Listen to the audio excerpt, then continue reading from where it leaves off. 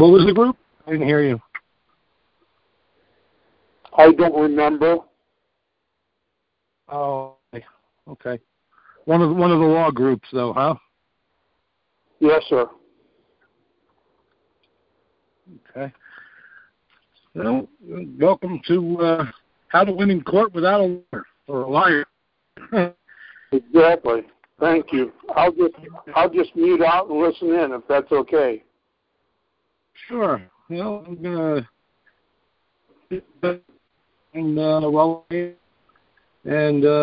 way you understand a little bit about my background and why I'm doing this. But the name of the broadcast is How to Win in Court Without a Liar. It's been in law for 30 years. I've got a bachelor's in criminology, years as a private investigator. I spent the last 15 years as a business, all different types of contracts, law, legal work, consulting as well. But basically, I started the show to help people, like yourself, win in court without having to pay for the law. Because of the Foreign Bar Association. And, it's a shame they rip a lot of people off and a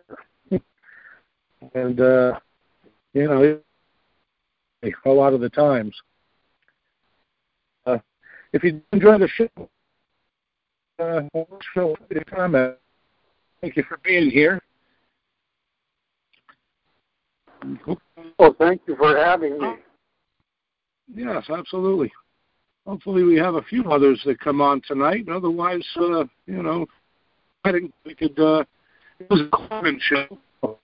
We could pick access, or I can, explain anything, any questions that you might have concerning law, and, be happy to,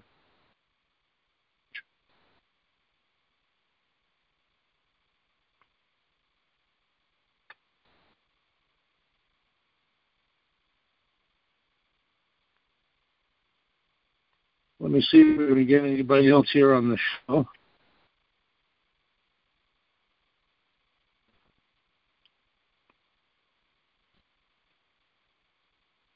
All right, let's see here.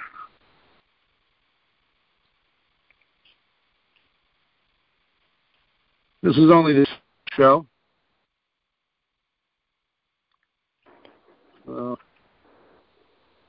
Last night's show, we were talking a bit about guardianship and trusts, and how guardianship has become an industry to bilk the elderly out of their lifetime assets. It was a real interesting topic, and it tied into a couple of the other listeners that were also, guardianship has a lot to do with child custody and common law. So, went in full circle from birth to death. Laws affect people, and how corruption of the law really affects people. And if you're familiar at all. Yeah, it's horrible. It sure is. And shame. If you look at a regular court case, any traffic court, you go in, you've got a prosecutor working with the judge. They're in the same. They get paid by the same. The payroll is the same for the cop, the judge, and the prosecutor. So they've all got a financial interest in ruling in their own favor. Exactly. If you just, most of the time, if you just ask for a jury, they'll drop that case before the trial. Really? There's a lot of protocols that they just skip through. The procedure as well. They have the mindset of, it's just a ticket, I'll just pay it, I don't have time. deal with this and then to pay. Plead out or hire a lawyer. I had a friend from Facebook that just hired a lawyer. It cost him over $3,000. He never even saw the lawyer until 5 minutes before his. And guy walked in, shook the judge's hand, and they walked out. It cost them about $3,500 for 5 minutes of work. And basically, we had the same result, $500. They had no jurisdiction. Just to give you a little bit of the backstory, 3 o'clock in the morning, he was sleeping in his car, and he was doing some work on it. There was no floorboard. The way to drive it was like the Flintstones. And he had a computer hooked up to it, and he fell asleep while doing an analysis on the car at 3 day. And the cops drove by, and they made up a story. He slumped over, and it looked like a commercial parking lot, but it was property.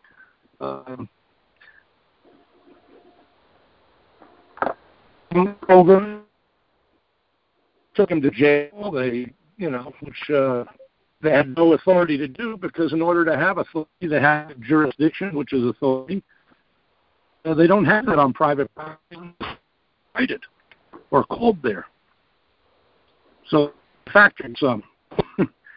And if you most people don't even read the statutes or the law.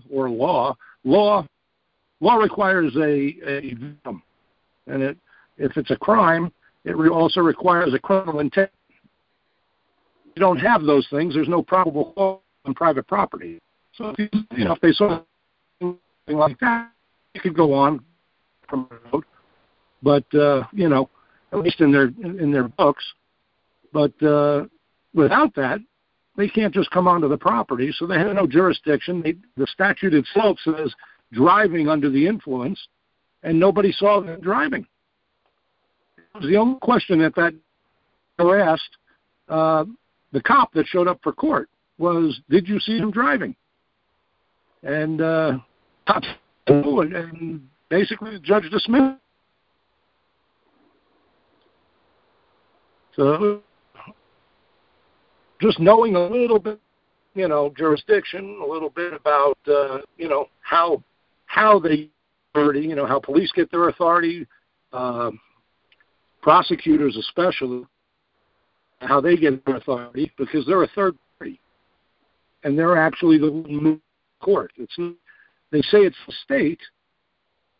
Statutory is basically a suggestion, or it needs a contract. It's commercial law, and it needs to have a contract, especially traffic violations, anything that's administrative, which pretty much is everything that you see when you go into a courtroom for the most part, unless there's an actual physical crime that was committed, robbery, with a victim. But anything without a victim is statutory and requires a contract. A contract is the jurisdiction in the matter and the subject matter. So when you go into traffic court with a ticket, that ticket is being handled, the judge is handling that ticket for the Department of Motor Vehicles for that state. So he's actually an administrator for the Department of Motor Vehicles and not acting as a judge. So it's not a judicial venue, it's an administrative venue. Now, the only thing that can be administrated are documents. So if I know very little, but I know that there's a difference between legal and being lawful. Absolutely. Lawful is anything that you want to do that doesn't hurt someone else or their property. That's lawful. Legal, the way I look at it, is the scribbles of politicians. They change all the time. Laws are like of gravity, It doesn't change. You can manipulate it a little bit, but you're not going to change it. You know, and if it's arbitrary, it's not law. It's statutes, it's acts, it's, you know, it's codes, and they don't pertain. And most folks don't read the contracts or the applications that they're filing. They don't understand legalese, so what they're reading, even if you read it, the English, or what they think is English, is not English. It's legalese or babble. So it's very hard to understand. It's doublespeak. There's meanings that are, you know, not the true meanings of the word. So, you know, just some certain, you know, just little tips like, you know, asking, you know, the prosecutor to define relationships. Ask the judge to define the relationship of the parties, you know, before the court. And, you know, once they make that claim of who the parties are and define it, they are actually making a claim, and they have to prove the claim in order to get jurisdiction or authority to hear a case to begin with. So just asking little things like that helps a lot, especially in dealing in traffic court or, you know, when you go to court for something that's victimless. So, which is about 96% of the cases that go to trial or they go to court to begin with. How can there be a crime without a victim? Absolutely. Absolutely. It can't. It can't be a crime without a victim. They'll prosecutors will tell you, well, the state's the victim. I say, fantastic. Bring Mr. or Mrs. State, the victim, here so that I can see them face to face. You know? And I'd like to see their contract between you, the prosecutor, and Mr. or Mrs. State, the victim. Because anytime you go to a liar or a lawyer, you're required to file, you know, there's supposed to be a contract that says they're going to do this and this, and you're going to pay them this in compensation. And that consideration is a contract. But if there's no mutual consideration, there's no contract. And if there's no contract, there's no client, you know, attorney-client. And the prosecutors are not exempt from that. If they bring a claim, they have to bring, you know, the victim. They have to. They're a third party. They're not party themselves. But you'll never see that in a courtroom where you walk in and the prosecutor, I'm here representing the state. Well, who's the state? It has to be defined. And if you ask that simple little question, who is the state, please define it, it kind of ruffles their feathers, but there's really, you know, what can they come back with other than it's a corporate entity, which is a legal fiction, which may as well be Tinkerbell or, you know, some vapor. It's an illusion. Right, it's fiction for sure. Yeah, it's a legal fiction. And if you look up even the definition of legal fiction, they're used mostly to bypass constitutions and rights. You know, there has to be in any statutory situation a contract. Like if you're going to go to traffic court, they have to have a driver's license, which, you know, is the result of an application, which is a contract between the state. And that is only for commercial use, isn't it? A driver's license is for commercial use? Correct. Individuals do not need a license. They have a right to move their property from point A to point B without being charged for that. Absolutely. But they don't teach you that in school, and you won't learn it unless you actually read the contract when you went to go file for a driver's license. So, you know, and most people don't. Most people are, you know, whatever the state age is, 15, 16 years old, to go get a driver's permit. You've already heard, you know, for the last 10 years in school that, oh, you know, when you turn 15 or 16, you go get your driver's permit so that you can drive a vehicle. And, you know, and that's the language. They're using that legal language, vehicle. It's not a vehicle. It's my private conveyance. It's my property is what it is. And if I really own my property. Vehicle is commercial, isn't it? Yes, it is. It's another commercial term, but that's what they tell you. That's what they teach us all in school, right? If you want to go drive a vehicle, driving is a commercial term. So, again, these are all words that we think we know what they mean. Person. Person is an entity, is a thing. And we hear all these terms and we think that, they relate to us like citizen. Well, in Luria, a citizen, I believe it was U.S., Luria v. U.S., a citizen, there's two parts to being a citizen. One, the government has to have a duty to protect you and your rights, and then you have a duty to obey. But without the protection, there is no duty to obey, which means there's no citizen. If they just at least 3 or 4 cases that I know of that the Supreme Court said that they don't have any responsibility to protect anybody, the police or any other government agent. That voids the citizenship requirements because it's a contract, and it would be a contract, I should say, but there's a lot of things that would require, to have a valid contract. There's a lot of requirements, mutual consideration, full disclosure, no manipulation or duress or force or threats of force. And full unfortunately, disclosure is ridiculous. What's that? I said full disclosure is a farce. Absolutely, it's a total fraud. It's a total fraud, and it's manufactured consent. What they want to tell you, but the problem, they indoctrinate us for 12, 13 years of our lives right out of the gate. What did you have to do when you turned 18? What's the one thing they tell you your whole? What was the one thing they used to tell you all the time when you turned 18 that you had to do? Register for the draft. There you go. Sign up for selective service, and it's you didn't even have to think about it very long because it was programmed into us our whole lives. You know why they do that?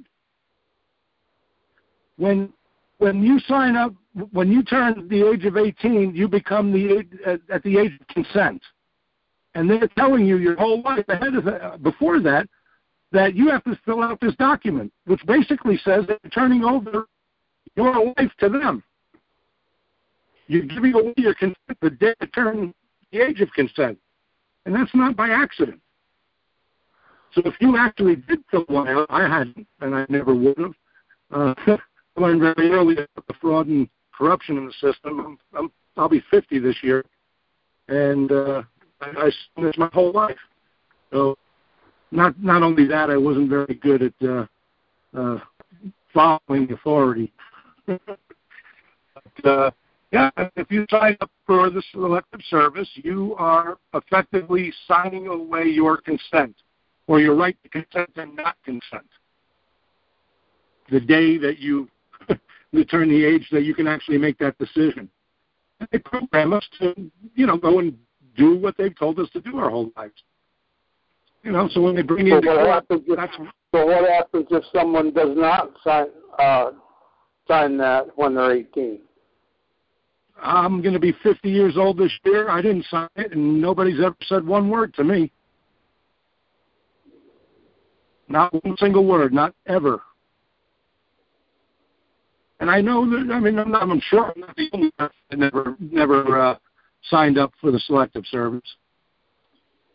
But, it's just when they bring you in to these contracts and you ask them to prove jurisdiction, you walk in and say, I'm challenging the jurisdiction of this court. Prove that you have authority over me. And you hold their feet to that. They have to come up with a web of documents, licenses, voter registrations, selective service, registrations that you, even with the state marriage license. They look for every piece of document that's ever been created under your Social Security number and your birth certificate. So, to make sure that you're part of the property that they think that they own, that they believe that they own. And it's the fraud is 100% protected by the people in the system, the individual actors.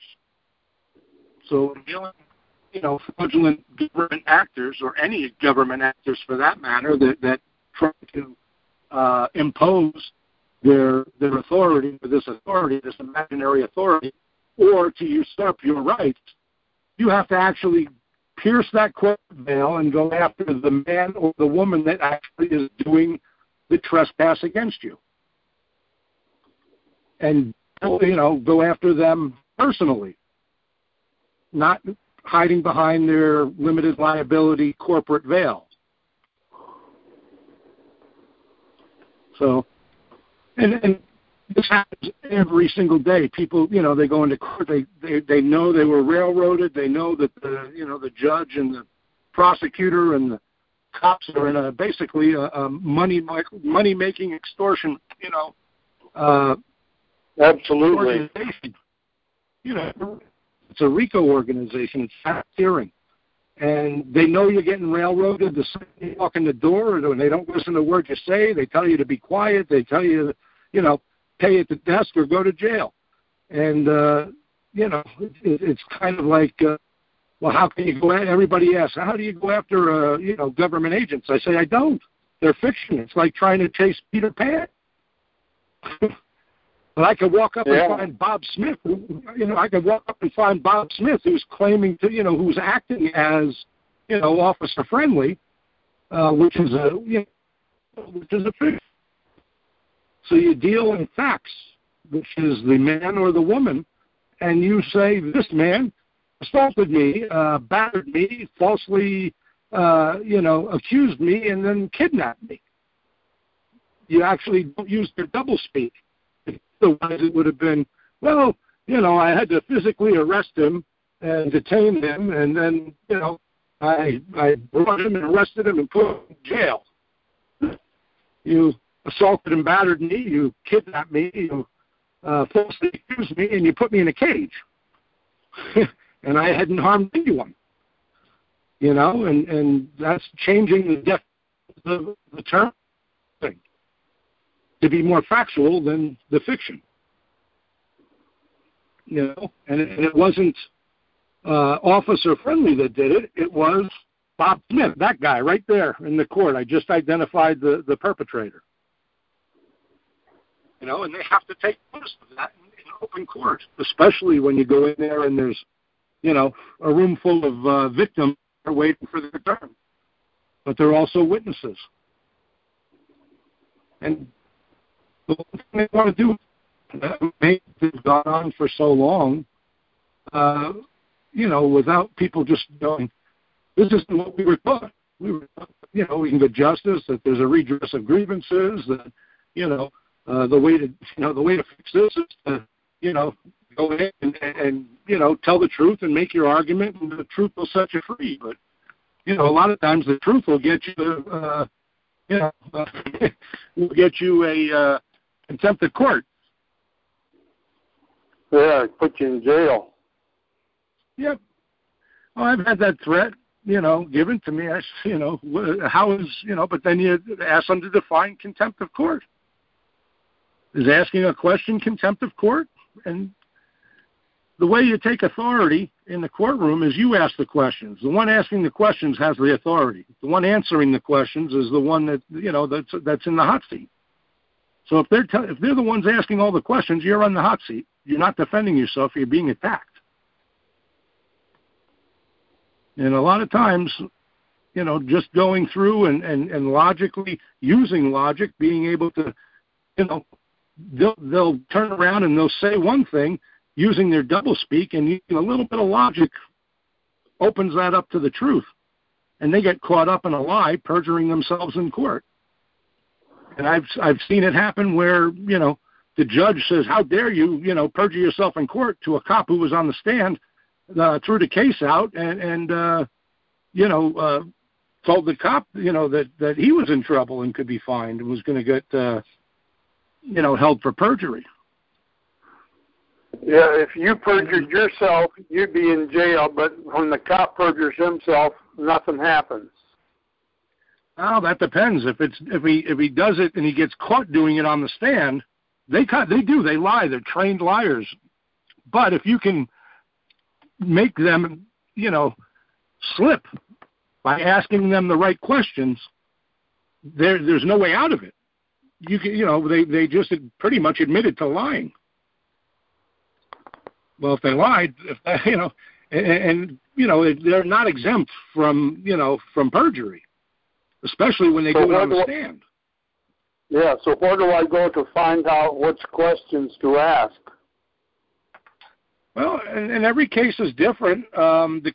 Just to give you an example with the DUI case that I was talking about earlier, the cop said that he saw somebody slumped over behind the driver's seat. Well, from 30 to 50 yards away, with no lights on in the vehicle itself, just parking lights on the outside, and no lights illuminating the inside of the vehicle, the only thing he could see was possibly smoke coming from the exhaust and a couple of headlights. So he lied right off the bat. Driving by that location takes less than 3 seconds to pass before you lose sight of it. So just to ask that officer a question, when did you see somebody slumped over? Okay, 3 o'clock in the morning when this call was taken. When you arrested him or kidnapped him. Exactly. At 3 o'clock in the morning, the very next day with the video camera, you drive by doing the same, speed at the speed limit with a video camera with the lights on and doing, with the same situation, just drive by and look at it, shoot a video. You can't see anything. You can't see anything. So first off, he turns around and says, well, this is your story. You're sticking to that story. Yes. Okay. Video camera. Here's the truth of the matter. Now he's caught in a lie. He can't back out of it. He's already told it. So it's really getting them to make their statement, stand on their statement, and then pull in your, proof that shows that there's no way that could be the truth.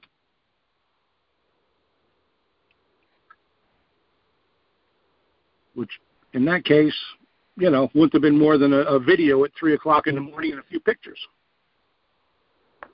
Because anybody from 50 yards away, I don't care, unless you've got night vision goggles, couldn't have seen inside the vehicle, especially with the tinted windows.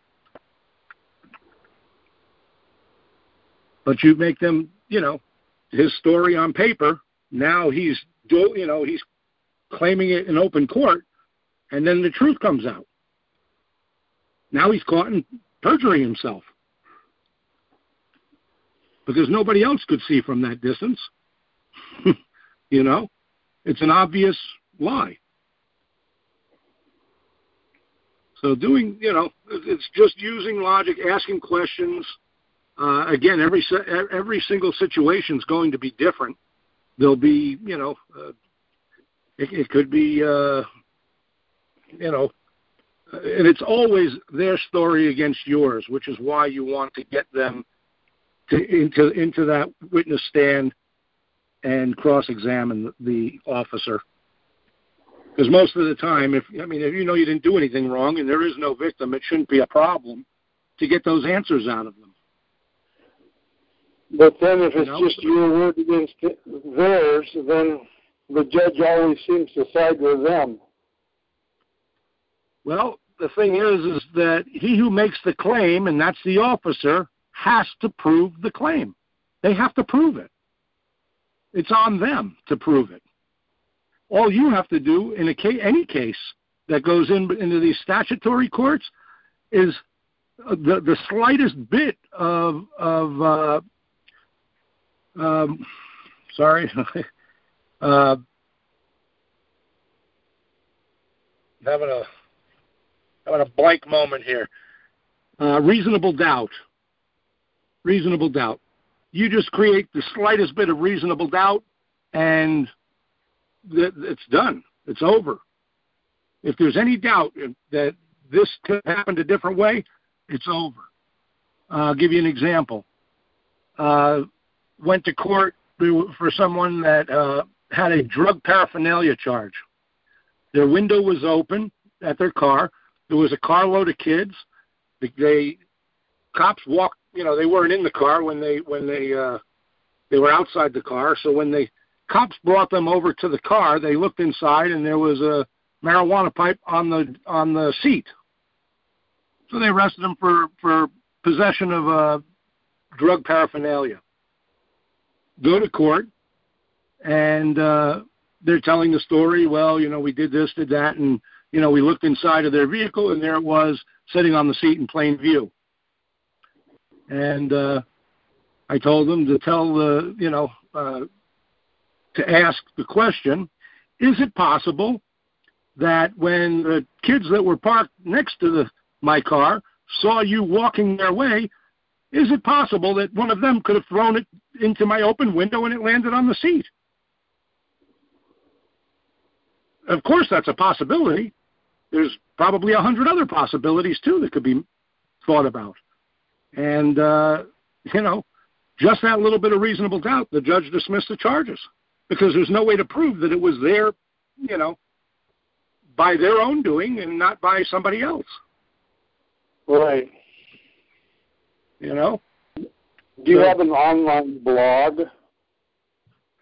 I don't. I'm on Facebook, and I do a lot of posting. I do a lot of things for against corrupt police officers and corrupt officials. I do share a lot of stuff concerning the law, common law, trust law, statutes and codes, What is your Facebook name or group? David Horowitz. David Horowitz. If you go to the post that you saw my, just spot for under this your show. name. Yeah, just under my name. I do have a couple of groups that I do, that I've set up. And if you go to my page, I'm pretty sure you'll be able to see some of those groups as well. And I'm going to be setting up. Yeah, I'm going to be setting up a Facebook page for this, as well as most likely I will be setting up a YouTube page as well, and I'm going to try to branch it out. Right now, this is only the second day that I've been doing this, and I'm just trying to get myself used to it, the hours and the planning. Where are you? For the last, I'm in Montana.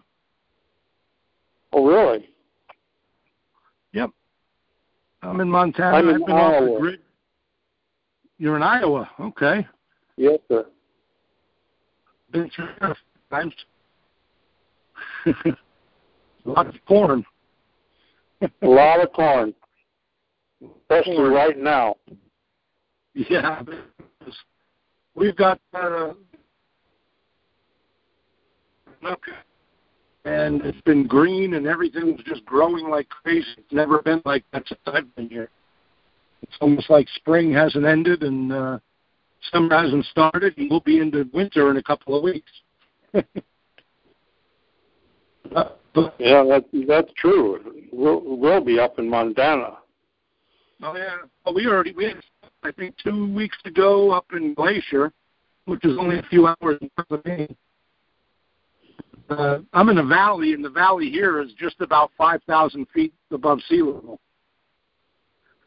And I got the Rockies, because of the Rockies, on one on each side of me.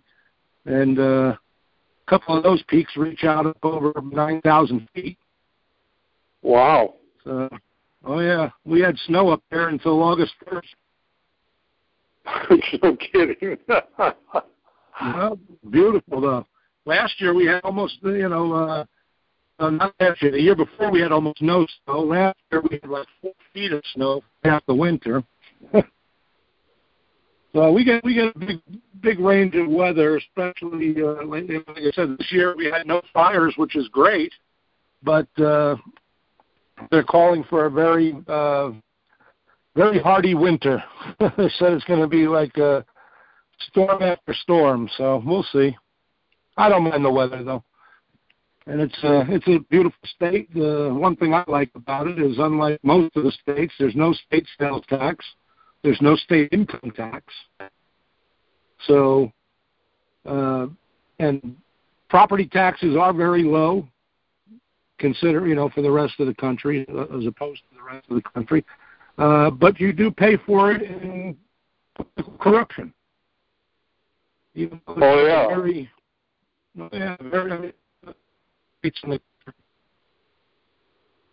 You said you work with trusts. I've set up many trusts. I'm sure these are statutory trusts. I have a charitable religious trust that is. Yeah, I don't set up statutory trusts. I don't set up any statutory trusts. Say it again? I said I do not set up any statutory trusts. I used to years ago when I was a financial planner. I used to use statutory trusts as a instrument for protecting assets. But there's no protection when the third party in your trust is the government. And a statutory trust is chartered. It's chartered by the government. So I do unincorporated business trusts. I do, which is basic common law trust. You said you did a religious trust, and I have a charitable religious trust, and it's associated with a corporation sole. A corporate sole, okay. Okay. Right. Yeah, that's one way to do it. The Bible itself is a trust. We don't even need to set it up. We just have to trust. And it is literally a trust. It has all the elements of trust. That is what I named as the basis of the charitable religious trust that I have. What's that? The Bible. The Bible. Bible. There you go. That's the ultimate trust right there. The government cannot pierce that trust. And it's private. And the great thing is you decide, the contract decides the jurisdiction. Yours is right there in the name. All questions or any claims arising against this trust must be dealt with straight out of the Bible. That's right. And that's the jurisdiction. God's got jurisdiction. That's the best trust you can have. Yeah, I trust Him. Yeah, exactly. And He's the executor of the, right? Actually, I'm the executor of the trust. Oh, you're a trustee. I'm the trustee, yes. He's the executor. You're right. It means that you have administrative, and share responsibility to the trust. Yeah. But, I'm sorry, he was the guarantor. He was the grantor of the trust. There you go.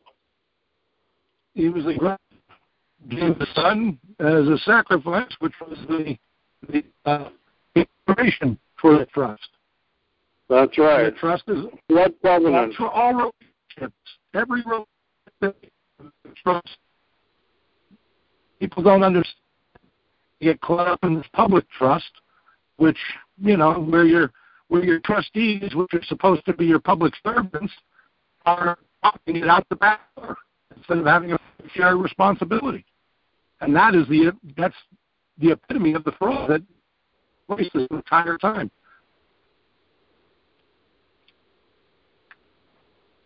So if you have a trust relationship, any relationship that you have, I use trust contracts all the time, private trust agreements. I've been doing this for years. If I do work for somebody, I do a private trust agreement. You're trusting me to, handle your legal paperwork and do this, and you're giving me that responsibility. You're putting me in a position of trust, and I have a fiduciary responsibility to, do the right thing by that trust.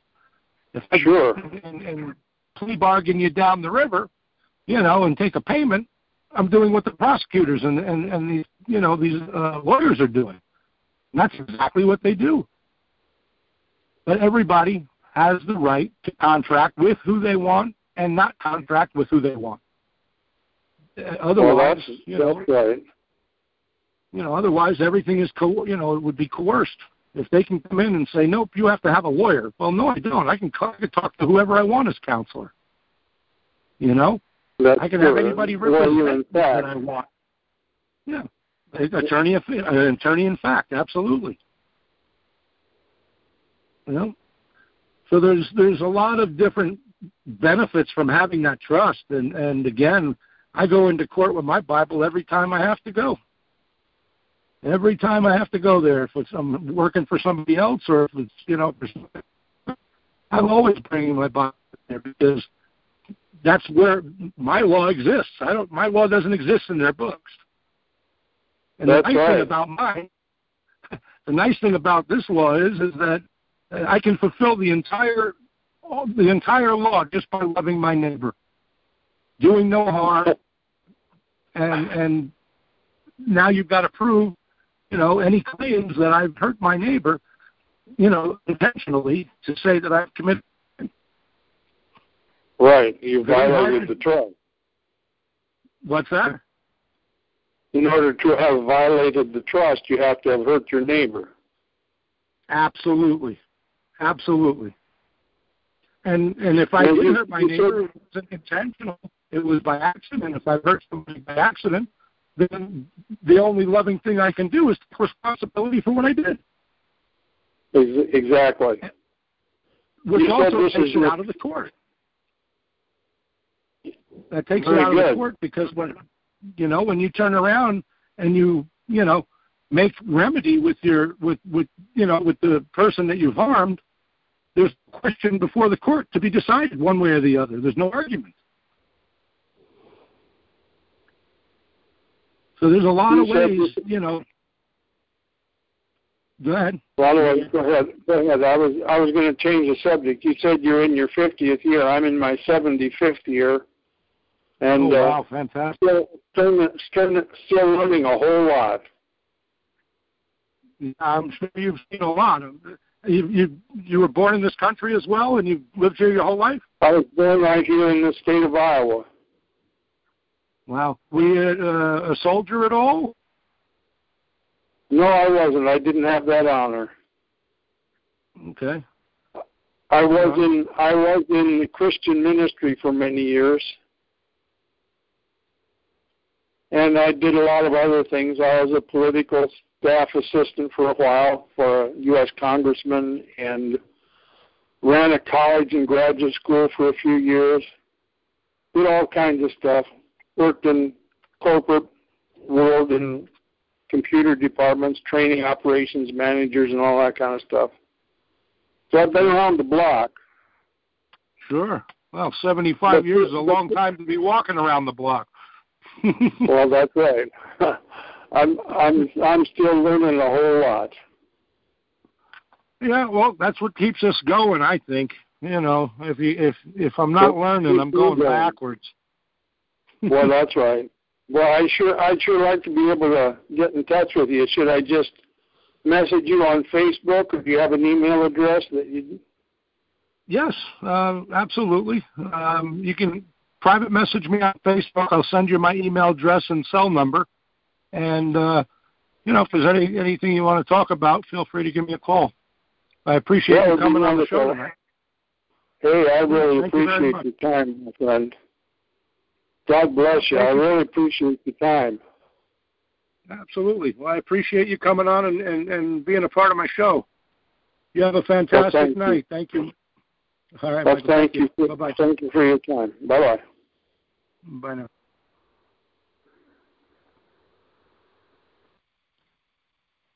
Do we have anybody else on the show? No. This is Dave Horowitz, and I want to thank anybody and everybody for listening to How to Win in Court Without a Liar. I want to thank Michael for coming on and talking with me during the show. And if you like the show, please share it with your friends and family on Facebook and other social media. Thanks, and have a great night. Thank you.